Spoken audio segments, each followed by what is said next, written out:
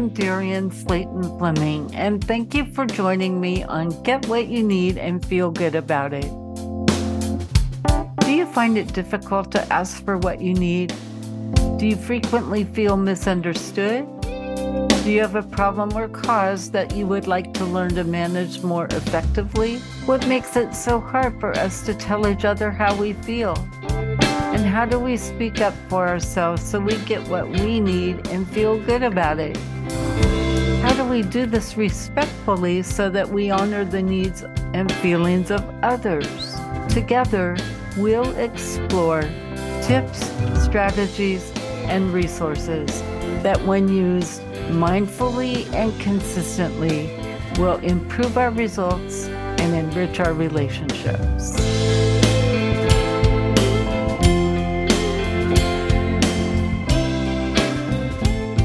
Hello and welcome back to Get What You Need and Feel Good About It. I'm Darian Slayton Fleming, and this is episode number 7. Today I'm interviewing Candy Cole, but she also happens to be my auntie. So we've had a long journey together, and I've gone through my ups and downs with Candy, and she's gone through her ups and downs with me. The reason that I'm interviewing Candy today is because I'm doing a couple interviews about people who have multiple sclerosis. Welcome, Candy. Thank you for joining me today. Well, thank you for having me. Candy, I spilled the beans. I reported that I'm interviewing you because you have multiple sclerosis. My first question, Candy, is tell us about the book you're writing and what inspired you to write it. Well, it's about my life having MS. And pardon me if I tear up a little bit because it's tough. I have had MS since I was 22. I have 3 kids, been married for 55 years plus, have 5 grandchildren, 1 great grandchild. And he's the light of my life. I decided to write this book because I wanted to share my experiences and hope that some other people will maybe be inspired. Right. And didn't you also write this book as a way of reviewing and processing your experience developing MS and how you got to the point where you are now, sort of a therapeutic focus for you? I didn't look at it that way so much. I had people tell me to write a book, they told me how positive it was. And I don't see my own positivity. I have to admit that, but apparently it's there because other people see it. I was at work one day and I fell downstairs, and then I had to tell everybody that I had MS. Don't know that it was the reason I fell down those stairs, but when a person found out that I did that, and was in charge of writing a newspaper, he asked me to write an article about it. And that's the first time that I wrote anything about me and my MS. And I wrote that article. It was just a 1-page, 8 by 11 page. And I just started out with how I got it and when I was diagnosed, and how, just a short synopsis of my life up to that time. This other book that I'm writing just for the Kindle is a short $5,000 word story, a small snippet of my life. But I have a bigger book planned a little later on that tells about all the things that I went through from being diagnosed and raising my kids, living on a farm, serving on school boards, starting parent groups, starting a foundation, and living life. The MS does not define you. You are Candy Cole, the woman, and the MS is part of you, and it has affected your life at various points in your life. Where were you and what was happening when you got diagnosed? Because you kind of had life by its tail. You had the whole future ahead of you, and then you got this diagnosis. It was an August day, warm and nice, and Larry had been out of the Marines. He got out in like March. We bought a house, and I was having symptoms, and the symptoms were really strange. My fingertips were numb, and my feet tips, my toes were numb, and all of a sudden half of my face was numb, and I had all the excuses for those things. I must have poked myself somewhere. My nerve must be out. I pinched her somewhere. But then when I got a spot on my eye that was a circle, dark circle in my eye, and it changed. I mean, it wouldn't change. It stayed in the same spot, and I could look all around, but it was still there. So I was a little nervous about that. And so I went to see the doctor, and he took an x-ray of my eye thinking it was the optic nerve. And it was so funny because, they lay you on those tables and they make you do lay down on a metal table. At that time, it was in the 70s. Okay. So you lay down flat and try to put your nose one way and your cheek another way, try to be in a triangle type thing. And they take the x-ray then. So the x-ray came back, my optic nerve was fine. So he said, I think you better see a neurologist. So then I went to see a neurologist. And that was the story of my life. This doctor had a heavy German accent, and he did a lot of different tests, testing my fingertips and my toes, and raked a sharp pin up the sole of my feet, checked all my reflexes in my elbows and knees and stuff. And he did my knee, and my knee just reflexed, my foot went right up, darn near clipped him in the chin. But after all those the reflexes and stuff like that, he decided that whatever I had was in the field of MS. And that was all he said. And then he left the room and came back with a prescription for Valium. And that was it.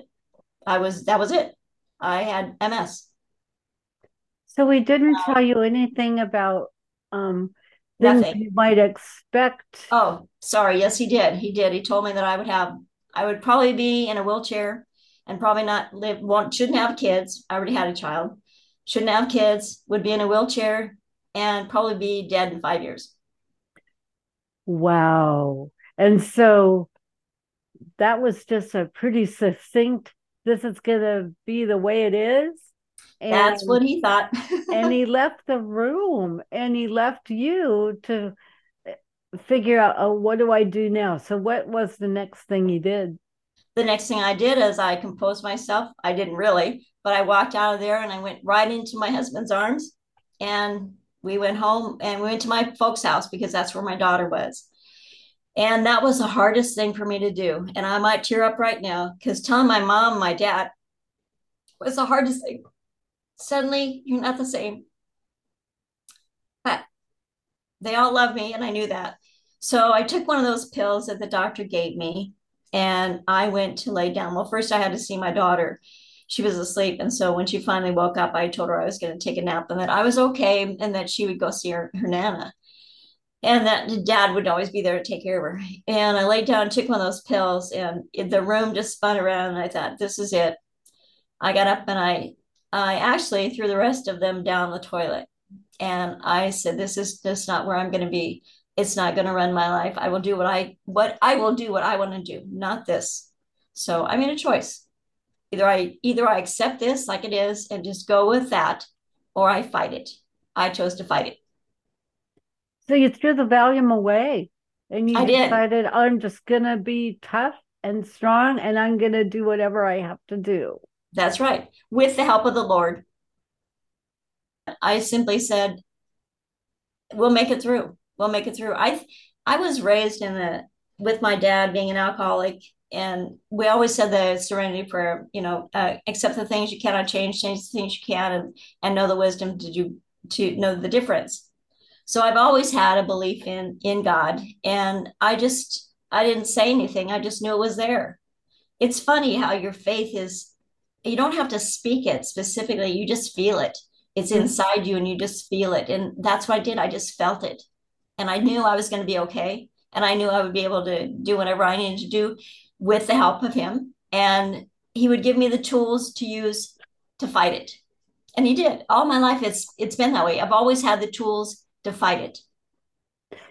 You're a strong woman. Tell us one or two challenges that came up that you had to navigate through and how you overcame them.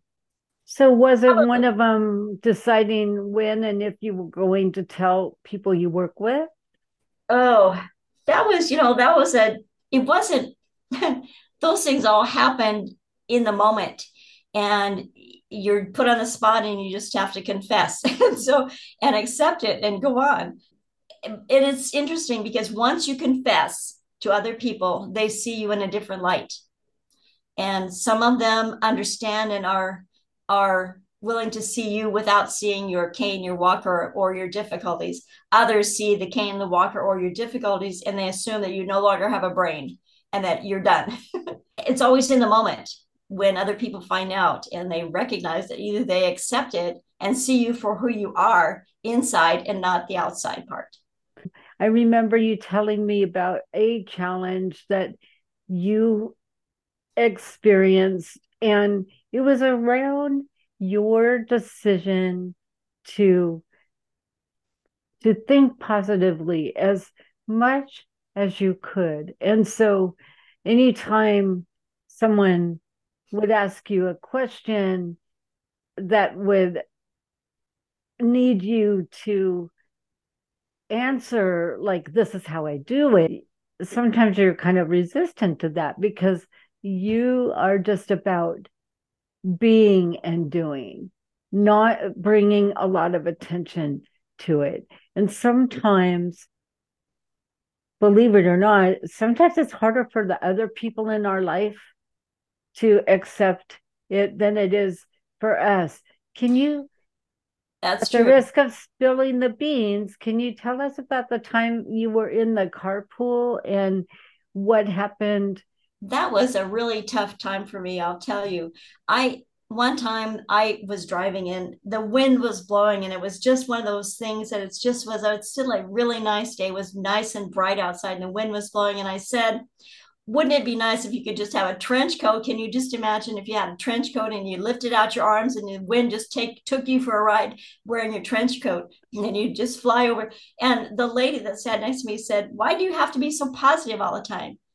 I do have to be positive all the time because that's it's just the way I am. I see the bright side of things instead of seeing the negative side. If there's a negative side, I've turned it around. And it's a natural thing. You just turn it around because the negative side takes you nowhere, but the positive side takes you wherever you want to go.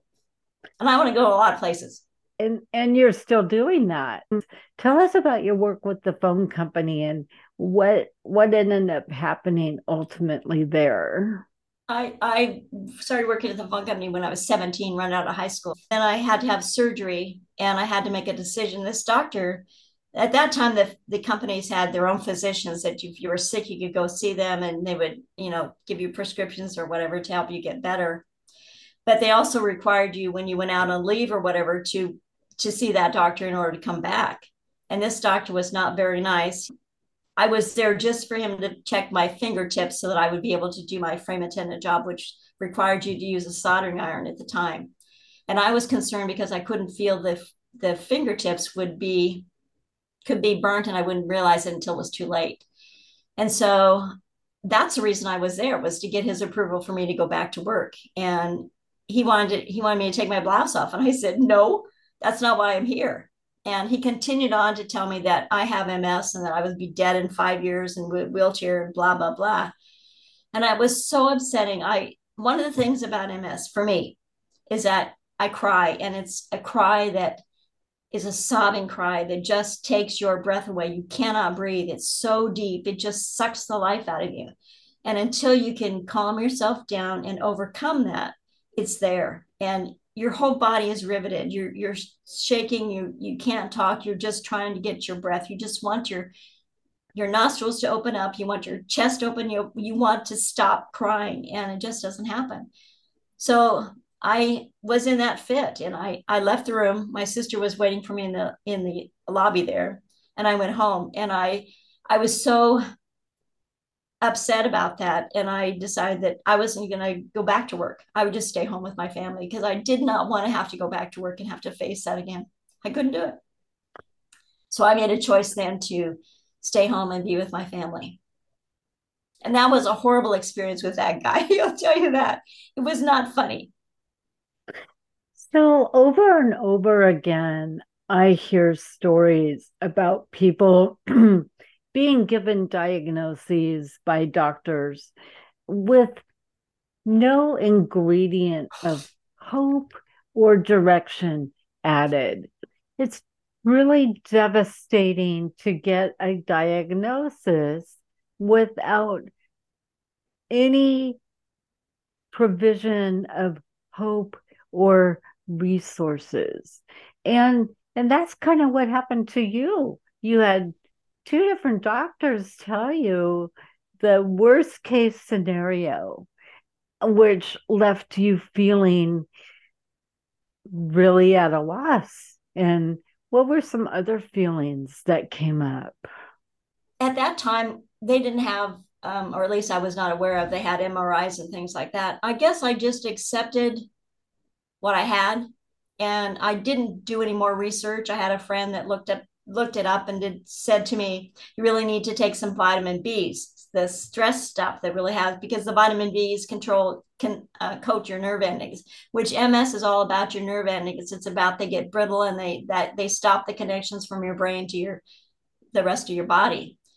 And that's why you have lesions on your brain, because that little spark is not there anymore. And so I started taking the vitamin B's way back in 1970, as soon as I was diagnosed, I suppose, at least starting in 72. And I've always taken them since. But back then, they didn't have a whole lot of stuff. I don't know when the MS Society was organized and things like that. But at that point in time, I wasn't interested in anything like that. I was more concerned about my family.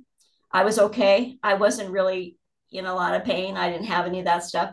I just resumed my activity. As far as I was concerned, I didn't have anything. I was fine. I was fine. I could do anything I wanted to do. Just leave me alone. So I never researched anything like that. Even though the doctors told me that, I just, at the moment, you soak it in and you think, golly, Ned, I've got 5 years maybe. But it left my mind and it wasn't there anymore. I just ignored it. And I did not focus on MS for a long time. I never talked about it. Nobody asked me about it. I didn't bring it up. It was just a taboo in my family. We just didn't talk about it. I just did my own thing. So, your coping strategies then, what that you chose to use, that you still choose to use, one of the big ones is remaining positive. And if something negative pops up, you find a way to reframe it and make it more positive. You find a solution. So, how do you do that? How do you remain positive? Oh, that's not easy to say. I will tell you what, improvise, adapt, overcome.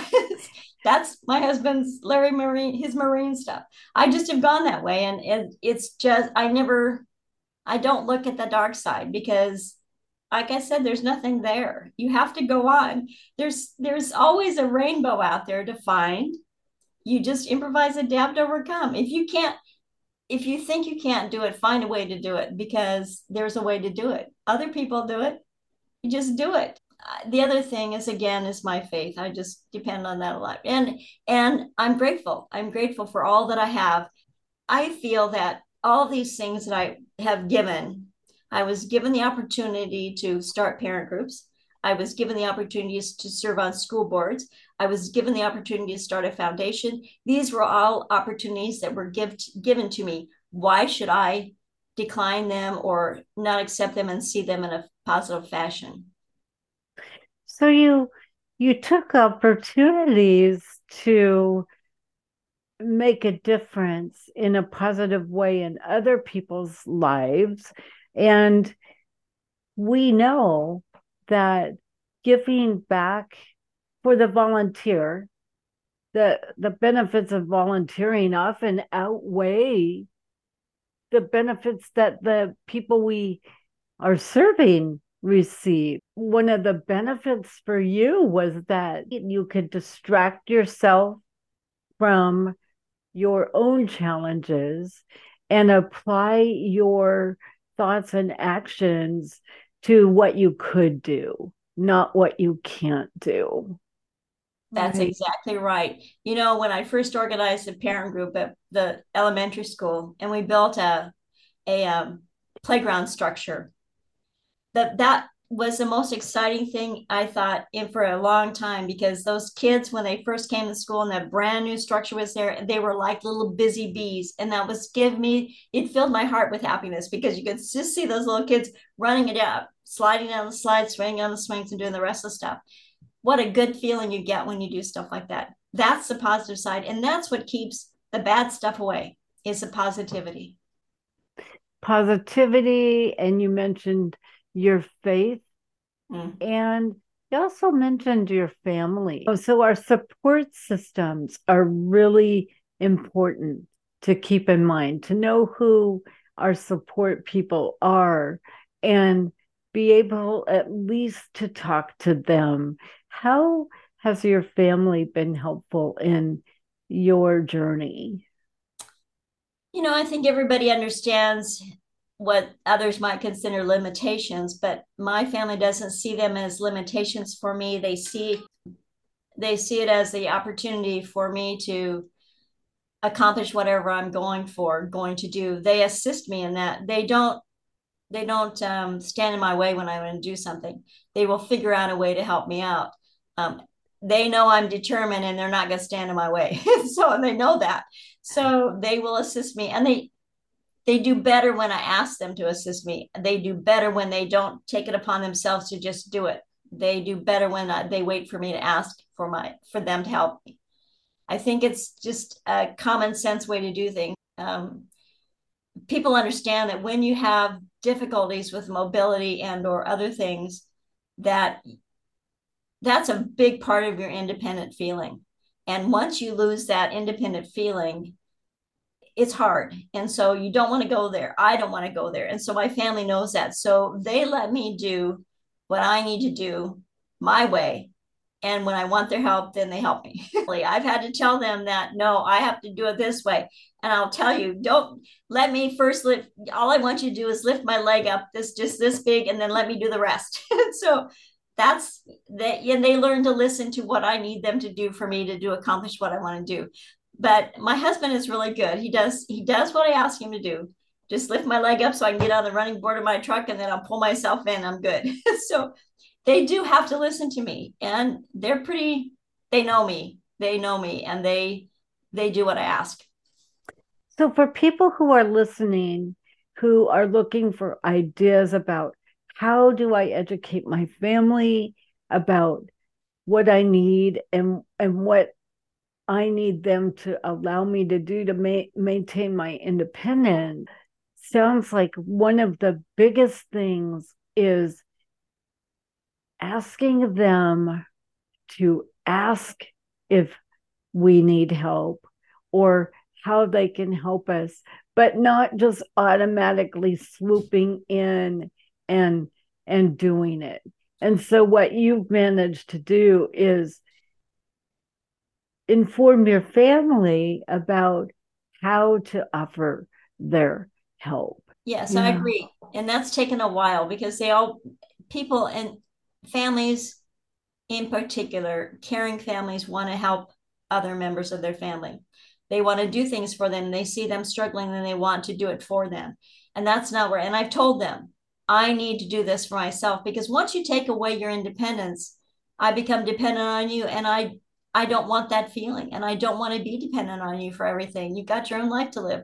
But it's at the same time, they love you so much, they want to do it for you. But they need to love you so much that they need to let you do it for yourself. They need to understand that in order for you to keep your independence, you have to be able to do it your way, and then be able to ask them for assistance when you deem it's necessary. So you're the kind of person that when you fall down, you get back up and keep on doing what you want to do. It's kind of a metaphor for life in for you, isn't it? Just keep Well, on doing it. you do. What else are you going to do? There's so many things to do. There's so many things. This is what I've thought all along my life. I was given this MS for a reason, but I don't think I would have been able to do the things that I've done had I not had MS. I think the MS part of me has driven me to be successful in doing a number of things that I've done, the things that I've accomplished, whether it was at work, whether it was in volunteering or church or whatever. I don't think that those opportunities would have been given to me had I not had this. And as a gift, and when you receive something, you need to send it back tenfold. And that's what I try to do. Send it back tenfold. And how do you send it back tenfold? Well, I volunteer. I donate things. I do whatever I need to do to send it other ways. We live on a farm, and so we have eggs. So when we have extra eggs, we give them to the food bank. We have beef. We have extra beef. We give it to the food bank. We make jams and jellies for the church bazaar. And when I was at school and volunteering in school, that was the other part. Volunteering at school was just a delight, because when you see the spark on those kids' faces when they get something and you're there to help them read and do whatever, what an awesome feeling you get. Tenfold, you get it back. So again, volunteering is actually a solution for finding your way back, because you find that giving to others is rewarding because you get a sense of having given back. Let's just go back and review a couple of highlights of your life that you're most proud of and that allow you to keep on doing what you do. I think my volunteer at the school system is probably one of my biggest ones. Being on the school board and was a decision-making position. And the ultimate goal with the foundation was to provide things that the school district couldn't to the different classrooms. And I think that's one of my biggest feelings of feeling good about what I've done, is doing that. And the other thing is, during my tenure, was being able to, as a board member, be able to do thank you cards to all the staff in the school district. And every year I would do handwritten thank you cards to them, because nothing makes you feel better about yourself than to somebody tell you thank you for doing the job that you've done, and you've done it really well. What a good thing that feeling is. It's a good feeling for me to give it out that way and see them receive it that way. And to me, that was the biggest highlights of things of my life in the past. But right now it's about my family, and I have a great grandson that comes and visits me at least twice a week, and I dance with him with my walker, and he's pretty smart, so he keeps me on my toes, and we keep on going. Dancing with your walker. What are some challenges with using your walker? Well, I'll tell you what, I've taken some falls with my walker. One time we were at the beach, I think, and we were down a sidewalk, and it just happened to have one of those driveway things that was slanted there. And I was too much on the left side. And since MS is on my right side, I list to the left. Incredibly funny, and I leaned to the left too much, and I went right down, and my walker went over sideways, and I was, oh man. But a nice gentleman came before my husband could get to me, came and lifted it up, and I got back up and stuff, and I just went on my merry way. I've had some other incidences when I've been at school one time at the high school, and I'm always, I am self-conscious of my walker. There's no doubt about it, because I just am. But I volunteered there enough that the kids knew me. But one time, these darn rugs in the doorways will trip you up before you know it. They catch the tip of your toe, and you are down like a fly on a watermelon. I'm telling you. And so that happened to me, and I was down on my knees, and I thought, I cannot get myself back up. And one of the girls says, "Do you need help?" And I'm just not one to say, yes, I need help. I instantly said, yes, I need help. And before I knew it, there was 4 kids that picked me up, and I was out the door and walking like normal. So it's just happens, and you just have to go with the flow and pick yourself up and move on and laugh about it, because there's nothing else to do. You have to laugh about it. So asking for help, that is something that most of us have a hard time doing, especially when we've been used to being so independent. What made you decide it was okay to ask for help? I think I knew I couldn't get myself up out of that situation. And I knew that all the kids were staring at me and thinking, what can I do? What can I do? What can I do?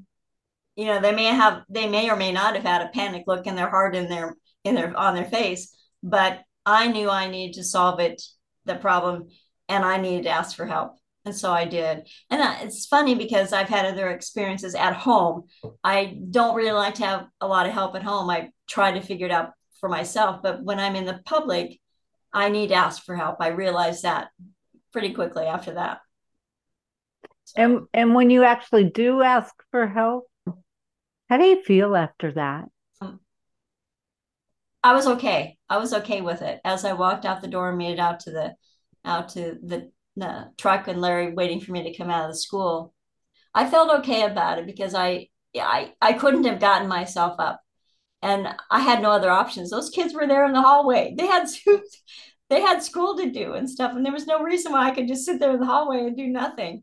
I just had to ask for help and get out of their way. And I think that the other side of that is I think that you don't need to think about what happened and the pain or whatever you felt at the time. You have to think about it after the fact and laugh about it, because you can't change it, number one, but you can laugh about it and make fun of it and make fun of yourself. And it does something to you. You just feel better about you feel better about yourself. You're not putting yourself down or anything like that. You're picking yourself up and you're making yourself do what you normally do. I think that's what you have to do. So I think the theme here is figure out what you can do rather than focusing on what you can't do. Finding strength to ask for help when you need it. Finding ways to be as independent as possible to maintain your own dignity and sanity and personhood. So, do you have any parting words? Like, what did you learn from all of this? And how would you advise our listeners to get to a point where they can navigate their own challenges? There's a lot of things out there. The MS Society has a magazine, and there's a diet. Dr. Swank from OHSU wrote a book about the diet for MS. He was one of the first people to recognize it and figure out the diet affects you as salmon and chicken and not so much red meat and lots of fruits and vegetables. I think that people with MS need to realize that diet has a lot to do with how you are. But I think if you're interested and you want to do research, great, do that so that it answers your own questions. I just accepted that I had this difficulty and it happened to be called MS, and I have to figure out ways to overcome it. And I think if you want some positive things, and surround yourself with positive people, make yourself a circle of positivity and which rejects the negativity around you. Do that. I think that's the best thing in the world, is just to fill yourself with positivity and all the joy that you can see. Look out the window and see clouds, but know that there's a rainbow behind it. Check the show notes for resources, because I am going to post a resource for the MS Society and also a link to the book by Dr. Swank that Candy referred to. And Candy, I am so thankful for you sharing your personal story with us. It's a story of strength and courage and perseverance and positivity. And I just hope that even if one person is touched by your story, it will make a difference.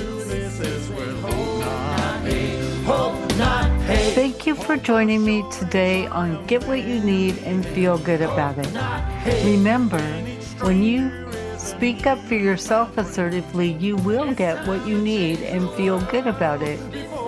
You will also be showing respect for yourself and for the other people in your life who are important to you. Until next time, try thinking about it like Stephanie LaHart says it. Say what you mean what you say, but don't say it mean. Before it gets too late, and the